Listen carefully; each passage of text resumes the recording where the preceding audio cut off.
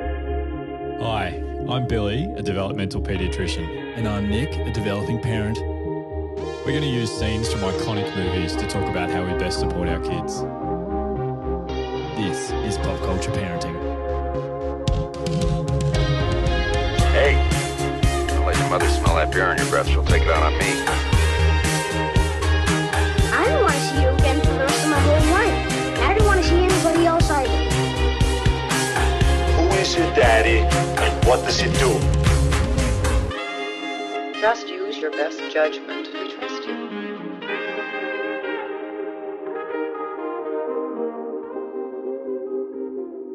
Good afternoon, Billy. How are you? Good, Nick. Yeah, how you going? Yeah, really well. Here on a beautiful Sunday, actually. Not as cold as previous weeks. We're here for episode 18. Yes, got the number right this time. We only got it wrong once. But we're on top of things now. Look at us. Yes, had some pretty big meetings about the podcast and everything this week. Yeah, had some great meetings. You get so excited. You're throwing me curveballs already. I just remember how exciting it was that we had a meeting with a mutual, very close friend of ours who actually manages a record label and pretended that that has some relevance to us because we want to be rock stars. I can't wait for like the bowl of Skittles where I can just be like, it's got to be all red, mate. A rider. Do we get a band rider?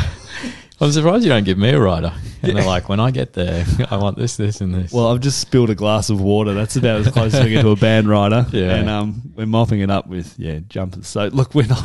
But it was really great to talk with him, wasn't it? And just think about how we can make sure that what we're doing is really valuable and getting to people. So, yeah, it's been a really good week. Yeah, I think so. And people will see us ramp up some activity in the coming weeks. We've now committed to it on episode 18, so it's here now. Yeah.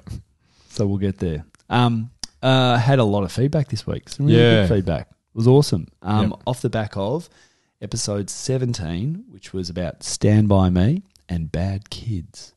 I think as you actually unpack the episode and listen to what we're saying about bad kids, you learn a lot more about it. And I had some great takeaways about how to look after these kids. Found it reflecting upon Maslow and the hierarchy of needs. Yes. I have gone back over Maslow and I'm all over his hierarchy of needs. And that's kind of one of the key things. Hard to unpack and jump straight into some stuff here, but I think talking about being too disciplinary and being too punitive just to make kids comply is bad outcomes. But that's jumping ahead to a lot of other stuff. So I thought it was a really good episode. So I appreciate everyone's feedback and questions that we'll go through today. Yeah, no, some of the feedback about that was, not going for compliance and found that helpful. And, even you were talking about, seeing some kids running around the neighbourhood and thinking about it differently, about how it's not about getting them to comply, but, relationships and reinforcing the good stuff. And I did take a different view as well. I do. It changes my view. Honestly, that last ep really did change my view and what I could do to help as opposed to just comply. So, yeah, it was really good. Yeah, because you occasionally get some kids in to do some work, some boxing training, which is really cool. I've had one. The door is always open for a little bit of some pad work. I actually had a guy come over this week. Been a while. He wasn't a kid, but he was an adult. But he was like, "Oh, can I come over and do some boxing?" I was like, "Yeah, sure." It's great though. Connections are key. Yeah, yeah. Had one kid come over. He was awesome. Loved it. God, he was a monster. He was scary though. He was like 15. He was like, built bigger than me. I was like, oh. Yeah, your footwork, I'm sure, kept you safe. Oh, yeah, I'm very good at running. No two ways about it. Saved me from a lot of meetings. Anyway, look, let's focus on the 5. I've distilled it down to 5 questions, so we consolidate a few questions that come in, but here are the 5 questions we had. So this is about, again, Stand By Me and Bad Kids. I'll just jump into them. These were from parents, so I've broken out to 2 categories this week. One is a couple of questions from parents, and a couple of questions from professionals. And those professionals, different backgrounds, working with kids and teachers and whatnot. But I'll jump into the first one. What really struck me? So I'm got the excerpts from the Instagram messages and email. Sorry, so I'll read it directly from it. What really struck me was the compassion discussed that we need to keep showing these kids. I must confess, though, it's so bloody hard and tough to keep trying to pump up their tyres when they struggle to get past the bad behaviours, particularly when they show this behaviour over and over. Billy, the question is, how many chances do you give? Even if we're broken from these behaviours, how do you keep going? Yeah. God, we get some like real just vulnerability and honesty through, don't we? Like, Yeah. I do some other stuff, like, and it's just amazing that for some reason this podcast really gets people coming out and giving us their real experience. And yeah, the first thing when I hear that, it's kind of, yeah, it's so tough, isn't it? Like, and just how difficult it is when you're kind of putting so much, because this isn't obviously a parent who's like, I don't care about this, I'm just going to ignore it. This is a parent who's trying really hard to make something better. This is a parent that has sat through an hour of us going on about it, wanted to hear about it. I'm joking, Yeah, but that's the thing. They've dedicated the time and now they're following up with questions. We love that. And that's showing how much you're working towards. Totally. And I think, the thing that comes through for me is a lot of the families that I see when we kind of sit down and go, this is what is happening. And the families that get to us are always families that have been trying really hard to make those things better because, they'll try at home and then they'll kind of sit on these long wait lists. And if you're kind of doing something and it's not working, I would say don't keep doing it. And we kind of get caught in these cycles.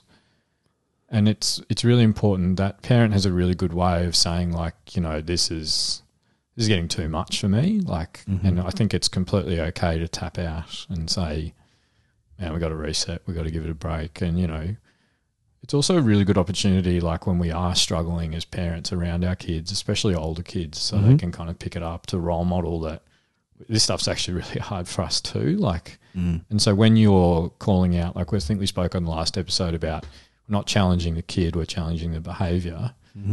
Saying I'm finding this hard and I'm sure you are too. And like, how can we find a better pathway? And that's the thing. If you're kind of putting a lot of effort into something that's not getting better, I would always say, let's go a different way at it then. And, the obvious stuff is kind of dropping the expectation to something smaller and saying, we will get to the point of that, but let's first kind of get step one of the 10 steps for that. The other thing is, and I remember I mentioned it on the last episode, like this woman, this parent, a mum, I think, is like in this negative cycle. And I think I spoke last time about Patterson, this researcher who built up this kind of whole theory around what's called a coercion cycle. Coercion's kind of like harsh authority, I control you kind of by negative influence on you. A really basic example of a coercion cycle is like even when little babies are crying because they're wet. They don't want that feeling anymore, so they cry, and then we go in and change their nappy because we don't want them crying, and then that ends that kind of negative experience of the baby of being in a wet nappy or us hearing them crying. So that's like a cycle. What happens with like toddlers and then really gets set in stone for a lot of kids to the point where they're teenagers is in conflict, you're in a negative coercion cycle where one of you is looking to be the winner.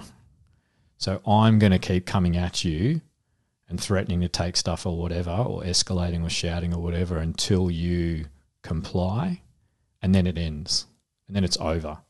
Now, what the parent learns, if the parent wins, is that that's how I get what I want. I get the room cleaned by coming down hard at them.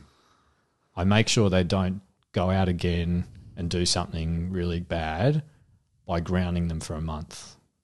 The kid, when the kid wins, because he goes, we'll stuff you, and throws a chair and goes, I'm out of here. He's won and he's learned, I throw the chair, that's how I get out of this and it's how I win. And so both of the people learn from that as individuals. When they've won, it reinforces it. What we've got to try and do, and pretty much every parent that's listening to this will be trying to do it, we've got to try and see that win together with our kids so that it's not a battle. It's kind of we are struggling as a team on this specific thing. What's a way for us to, win and have victory in this and succeed together? And that's the bit that's kind of really important. And that's kind of the idea of, I think maybe on the Guilt podcast, we talked about the difference between psychological control and behavioural control of kids. Psychological control is like harsh, I challenge who you are. I can't believe you're this type of person that would do this to another kid. And then behavioural control is, hey, you can do better than this, and I'm going to, help you do it, and I'm going to guide you, and we're going to work at it together. And that's kind of the difference. And that's why, this parent obviously has a lot of focus and a lot of good stuff, but just changing it, dropping the expectation, taking a break. Always pick one or two really specific things that you're working on.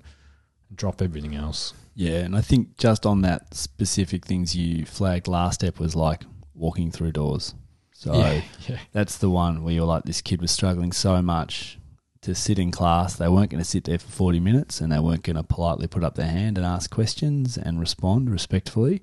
So the teacher, you said, did this great thing where they pared it all the way back and just said, just get him good at walking through doors, like entering the classroom and start there. That's not the end for that kid, but that's where we start. No, so that breaks that coercion cycle, because what that says is that I'm going to pick something you're doing that I really think is good and you're going to feel good about it, and that'll keep you doing it. Like, we all kind of keep doing the stuff that gets attention and draws people and all those things. The problem is for a lot of kids, it's like when they start playing up or they get stressed is when people will go into them. And they actually don't care, oh, mum must be exhausted or the teacher's got to worry about all the other kids. They're like, this is how I get you to come in. Yeah, okay. I shout, I throw stuff, whatever. Like, yeah. And the kids that we're talking about, the bad kids, are at just a really high level of like stress. They're hypersensitive to being challenged and all those things. So they just go straight to escalation. Boom. Yep. Okay, to round this one out, this parent also dropped a bit of our own language back at us, which we love to hear. They said, by the way, P.S. I'm just back from the musical Frozen. I'm not there yet. I'll be there, I'm sure we'll be. We loved every minute of our one-on-one time. So that protected time together this week was awesome, even after a week full of Griswolds. Yeah, nice. That's awesome, isn't Griswolds, it? yeah. Still remember when we were coming up with that. Yeah, it's great. People still refer to themselves as fans, which is cool. Occasionally, Billy. they always go, I'm a fan. It's to make us feel better. We love fans. We love listeners as much. 5 stars, share, like, comment, all those things. The reviews, yeah. Yeah, cool. All right, got another one here from a question from a parent. So this is our second parental question. It is a long one, but it's well worth reading, so we're going to read it all.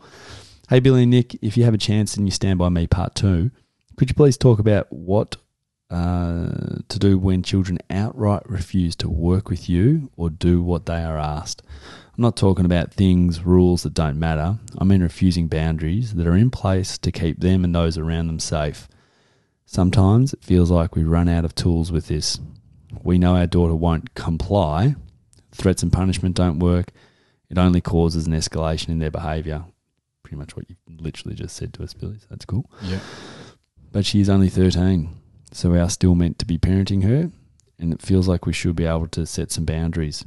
Everything we are doing currently is about de-escalation, relationship, encouragement and kindness, but sometimes we need to draw the line of behaviour. Any clues on how to manage this without tipping the scales away from our relationship? Amazing. What a question. What a question. 2 really cool things that we got given there are the age and what the parent's already doing. So that's really cool. So the age is really important because, refusal. So kids who refuse, there's 2 common peaks in that. And I kind of see refusal as like a kid trying to solve what they see as a problem. It's just really primitive problem solving. So you can kind of, escalate and crack it. You can refuse and just say, no way, or you can avoid and just go, I'm going to avoid my parent, I'm going to avoid, having that situation come up. The highest level is problem solving, is like being able to go, yeah, cool, like I'm 13, I'm just going to, imagine it's stuff around boundaries and, you can't do those things, you're not old enough or whatever. Or I need you to do this to make sure I know you're safe or whatever it is. And what the child needs to be given is like the perspective of the parent, but also like the skill that they need to be able to, to achieve that outcome that the parent's looking for. Okay. So we know there's 2 really big kicks in kind of refusal. The first one is toddlers, and that's kind of when they get through, they start getting control over their environment, but don't yet have the perspective of others. So they're not kind of being mean on purpose or selfish on purpose or just grabbing everything on purpose. It's because they don't understand the concept of you're a person. They just go, I'm the only person and the whole world is for me. Teenagers are different. Teenagers are different because when you hit adolescence and go kind of through puberty, you have this huge, big jump in your physical and cognitive abilities. And the problem is it's also this kind of can be really fraught with emotional turmoil. So you like, you move away from your parents. It's a big step. Your peers become more important. A lot of risk taking happens then. And they also kind of challenge absolutes. So what I mean by that is kids who are younger are much more concrete. They're like everything is good or bad or right or wrong. Whereas what adolescents start to develop is actually that's your opinion. Oh. As a parent, that can be super challenging because you're like, no, that's just what happens. That's what happens. You tell me when this thing happens. You have to do this. You have to do that. And teenagers start going, actually, I don't. Like, that's your opinion. I have a different belief around that. And so hopefully we'll be really ready by the time our girls get to, sure we won't, but get to teenage years. But yeah, they really, it is a completely normal developmental thing for teenagers to question things that they kind of thought were just objective and certain. God. I don't know if that makes sense, but so that's what often happens. So there's kind of two really cool things to think about is like there's some really good research about, how do parents know what's going on in their kids' lives? And there's three ways you can think about that is they say, hey, what's going on? They ask. They kind of control them so they know what's going on. They're like, I'm going to have eyes on you every minute. Okay. I'm going to know everything that's going. The third one is really powerful, which is the kid tells the parent. And if you can create that and foster that, there's really good evidence that kids who go to their parents and adolescents who go to their parents and tap them on the shoulder and say, this has just happened, it's awful or whatever, is really, really, really protective for their mental health, adult development, all that stuff. And you do that by doing all the things, like there's no shortcuts to that, is there? No, but realising that like you don't have to do it perfectly. So you kind of... Teenagers are really interesting because often teenagers will come in the evenings and that's kind of the time when they fire up. Yeah. We might have talked about that before. Yeah.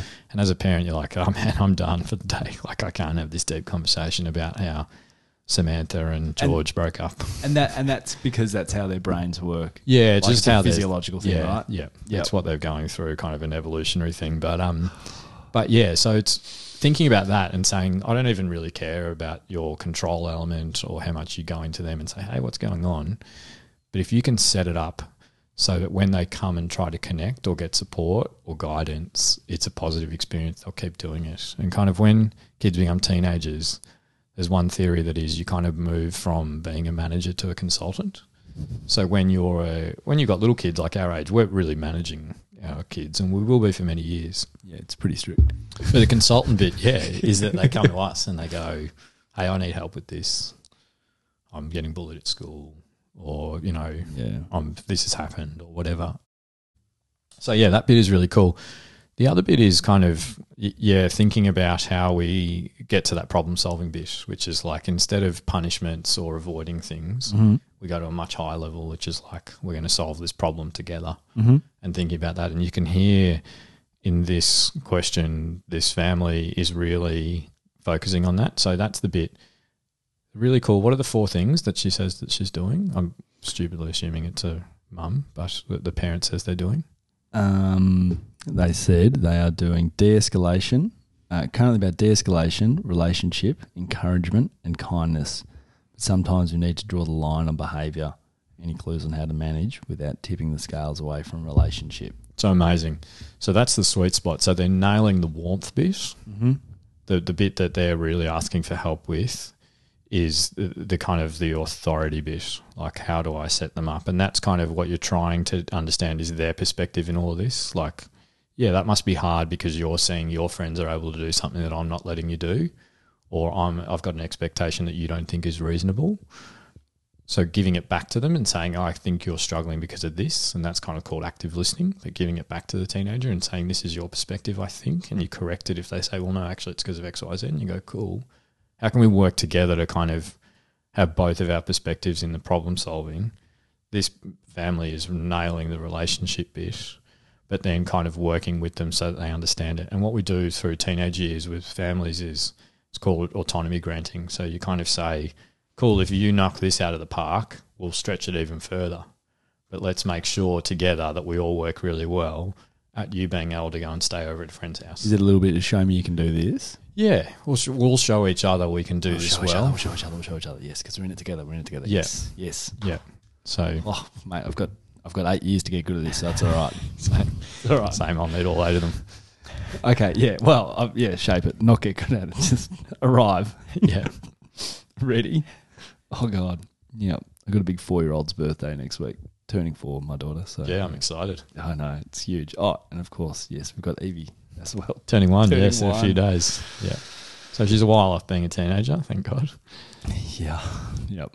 Ready for it. Podcast will be ready by then. I'll just be like, hey, let's listen to this podcast together. The difference between teaching it and actually doing it. Yeah. That was a really good answer, by the way. I'm just going to say that. I thought that was really good. Oh, cool. Like, Good. Yeah. Sometimes sorry. I get caught in it. I'm like, I hope this is helpful for listeners. So that's but you certainly came back. At least and I'll it's be helpful honest. for you. No, you came back and I was like, okay, this is good. Dude. Then you're like this, and I was like, okay, cool, good. Sorry, but really good. Now we had some professionals as well. So Yes. that's really sort of parent stuff. So the professionals are varied. This person has said, I work in health with kids. Other than dealing with trauma and assessments to see what these precious kids need to thrive, how can we make sure they'll be okay when they grow into fragile young adults? We feel our service is a safe place in crisis. Is that enough? Yeah, wow. The safe places, like we talked about this with Maslow's hierarchy, Yeah. really important foundation. You can't get to the other stuff without it. Can't get to level 3, 4 and 5. Yes, yes. So important that service, whatever that service is thinking about that. But then when we're confident we've created that safety, it's really important that we are thinking about all these kids as adults and how do we give them the opportunities to develop skills that will give them success in that when we know that they've experienced trauma. And the really important bits about that are kind of emotional skills. So self-regulation and emotional intelligence and all that stuff. And like I've said a couple of times, I think you don't just it's not just time that teaches you that. It's like you don't just go and get to a certain age where you're able to ride a bike or kick a footy well or do anything well. You've got to have someone taking you out and going, let's go have a kick and making it a positive experience so you want to go and have a kick again and then you get better at footy. It's the same stuff with this. These kids need, and it might not be these people because they might be therapists and only get to see them once a month or whatever it is, whoever that professional is, but really put resources and energy into finding opportunities to keep going with the analogy, to go out and have a kick, but it's not kicking a footy, it's learning kind of emotional, self-regulation, social and communication skills. All of that stuff is hugely important for these kids because they're really vulnerable to it all falling down. So they actually need these skills better than anyone else does that's out there that's rolling around. Better, they need it more than the orchids. Because the orchids that we spoke about, they only need good consideration of them and they will knock it out of the park. These kids are at the other end of the scale where they're so hypersensitive to kind of overreactions to retreating, to stress. A lot of kids who act out that have had a lot of trauma, they're like, I'm not sure what will happen if I try to be good and sit here in this class. I do know what will happen though if I throw the chair. And they don't care about the outcome. They just know it's predictable. So they go, I just want to know what's going to happen. So if I kick up, if I tell someone to F off or whatever, I know that they'll leave me alone or they'll come down hard on me or whatever. But if I give them a chance or if I open up, I don't know what will happen. And so how do you kind of keep giving them the opportunities where they do give people a chance, they do open up, they do trust and all those things. And unfortunately me, and I can't speak for that professional, but I don't get a lot of time with these kids, but a lot of the time they're like, oh, Billy, can we do this assessment or can we start this medication or whatever? And I'm like, actually, what I just need is more positive people in this kid's life.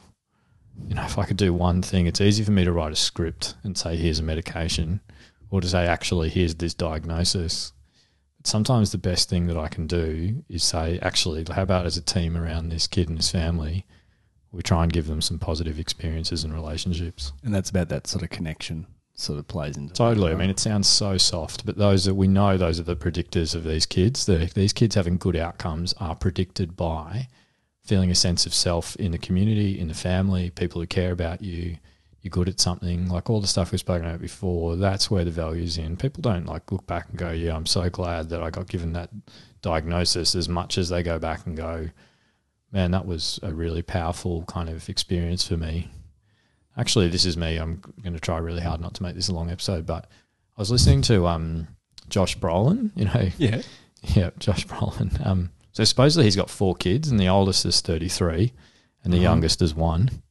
So good breadth of experience. Yep.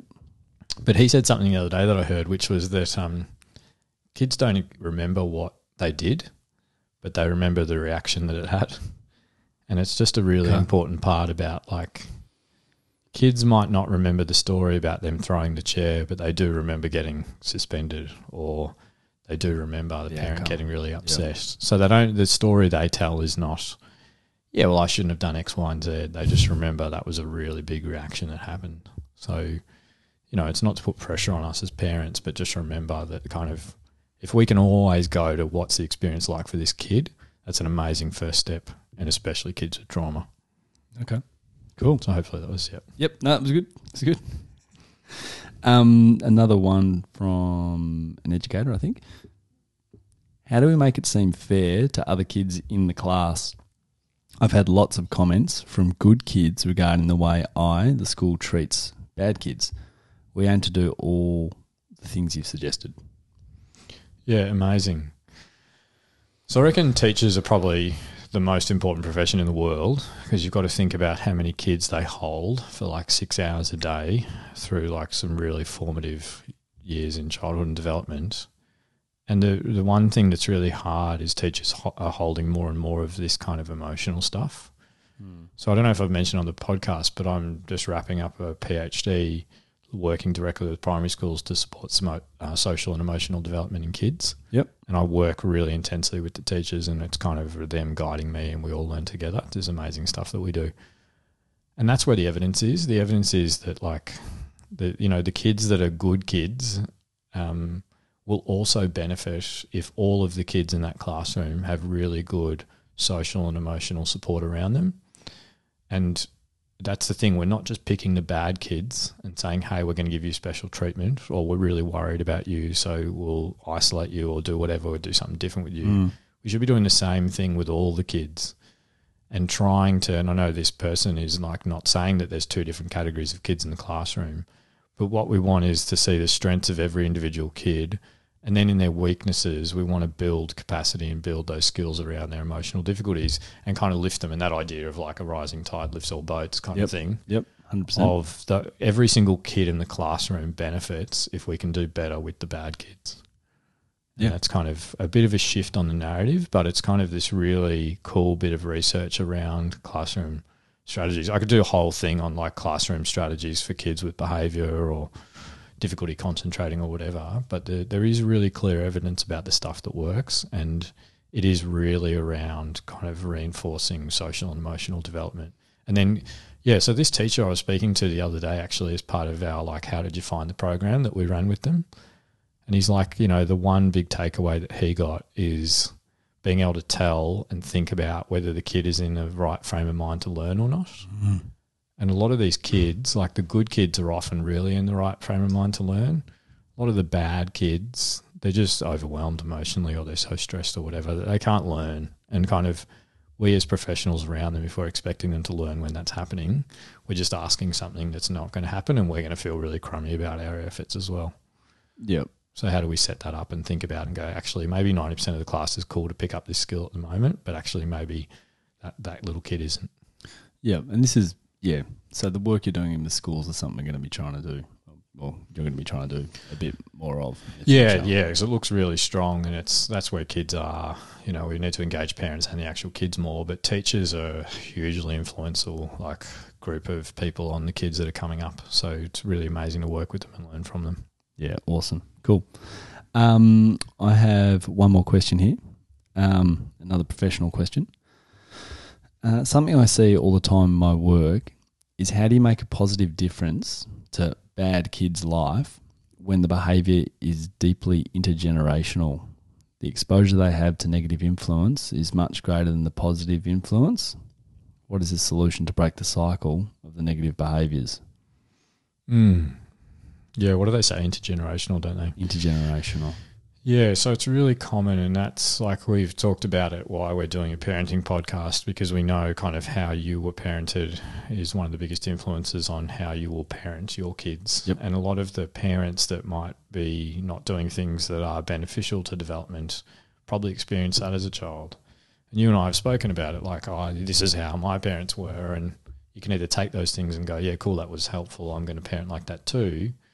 Or actually, no, I found that really hard as a kid, so I'm going to make sure my child doesn't experience that. But it's not that black and white. We often just do it unintentionally. Mm-hmm. You just, it's the classic thing of I sound like my mum. So, I'm a little bit more optimistic than this question of like there's more bad stuff than good stuff. Yeah. It's not like the good stuff.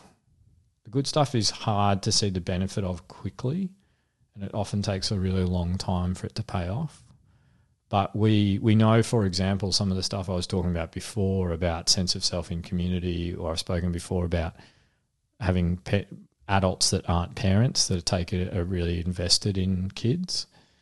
Those things are actually, the evidence shows us that they are antidotes to negative experiences or adverse childhood experiences for kids. Yeah. Sense of self in community or participating in community traditions is really important, and that's different for every single kid. And every single community has a different set of things that they do. Some people it'll be watching footy on a Saturday. Yeah, I was about to ask, what are some of these examples? Some people it's Scouts. Some people it's like a religious belief that they all get together and hold, and they go, that's my community. And those things are really important, and those positive things can really easily kind of push back against all these negative experiences that these kids are having. So I think that it's a really understandable question to have that perspective. But, and it shows that we should do even more on this topic. There is, hundreds and hundreds of things that you can do to push back against those experiences those kids have had. We consistently see kids in clinic who are really struggling, that have had really negative experiences, and I'm really lucky that I get to journey with them and their family and the professionals that are around them. And, I can't think of a kid where I'm like, oh, yeah, we just gave up. Like it was, what I mean? We just went, the bad stuff's too much.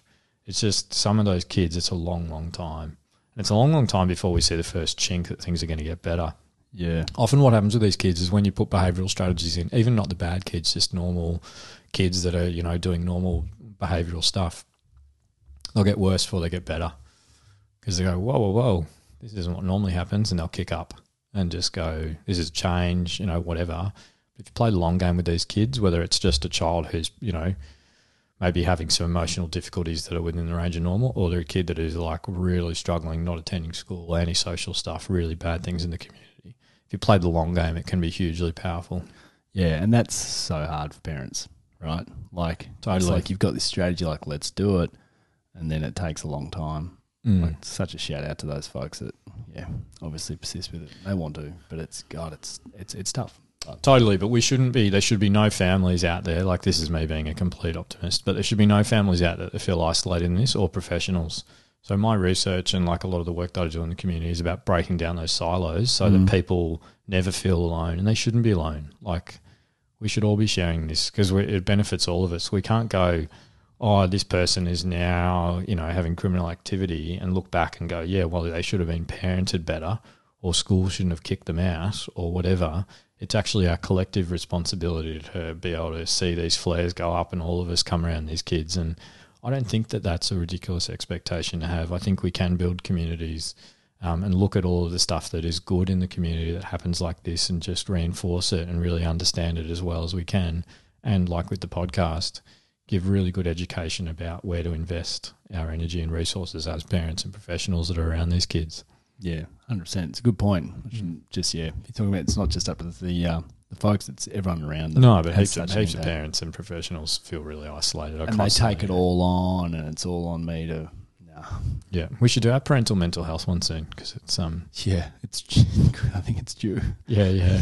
But we got Light next week, don't we? We got a Light app next week. We haven't decided it yet. No.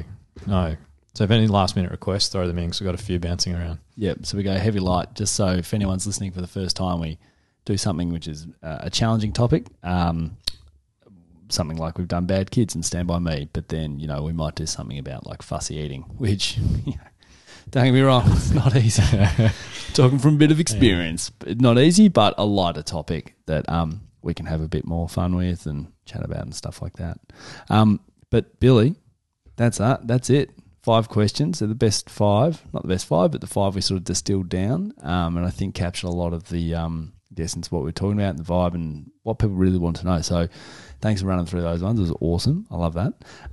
But we are going to be back again next week with our light episode. So yes, please continue to ask us questions. As we can see, questions come in. We're going to answer them, particularly around part 2. But if you have suggested topics as well, please ping them through. Things you want to know about. Everything is directed by you guys. We have a backlog of things, but we are still open to revisiting those. And if there's anything more timely that we're not thinking about, not always up to date with everything, needs to be done, or what people really want to know, just prompt us. And the best way to do that, via Instagram, via our DMs, or popcultureparenting@gmail.com. And our Instagram is popcultureparenting as well. Hit us up there. Any last thoughts, Billy? No, it was great. So I think it's a topic we will come back to because there's a lot to keep going with, but hopefully that was helpful to people who ask those questions or people that are listening in. But yeah, just keep engaging with us because it's really amazing. It's the best part of all of this. Yep, and we do joke, but we do mean it. Like, share, comment, 5 stars if you can. Always helps us. Yes, helps us. Yes, that's all we're asking. That's all we're asking. Maybe put in your newsletter, maybe, send it to 100, mate. You don't have to do all that, do a few things. We'd appreciate it. Yeah. But awesome. Thanks so much, guys. Appreciate your time. Thanks, Billy. Thanks, Nick.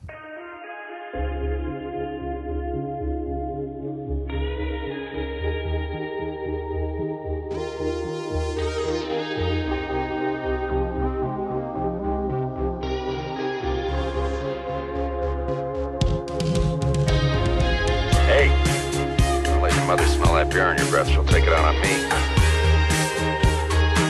I don't want to see you again for the rest of my whole life. And I don't want to see anybody else either. Who is your daddy and what does he do? Just use your best judgment. We trust you.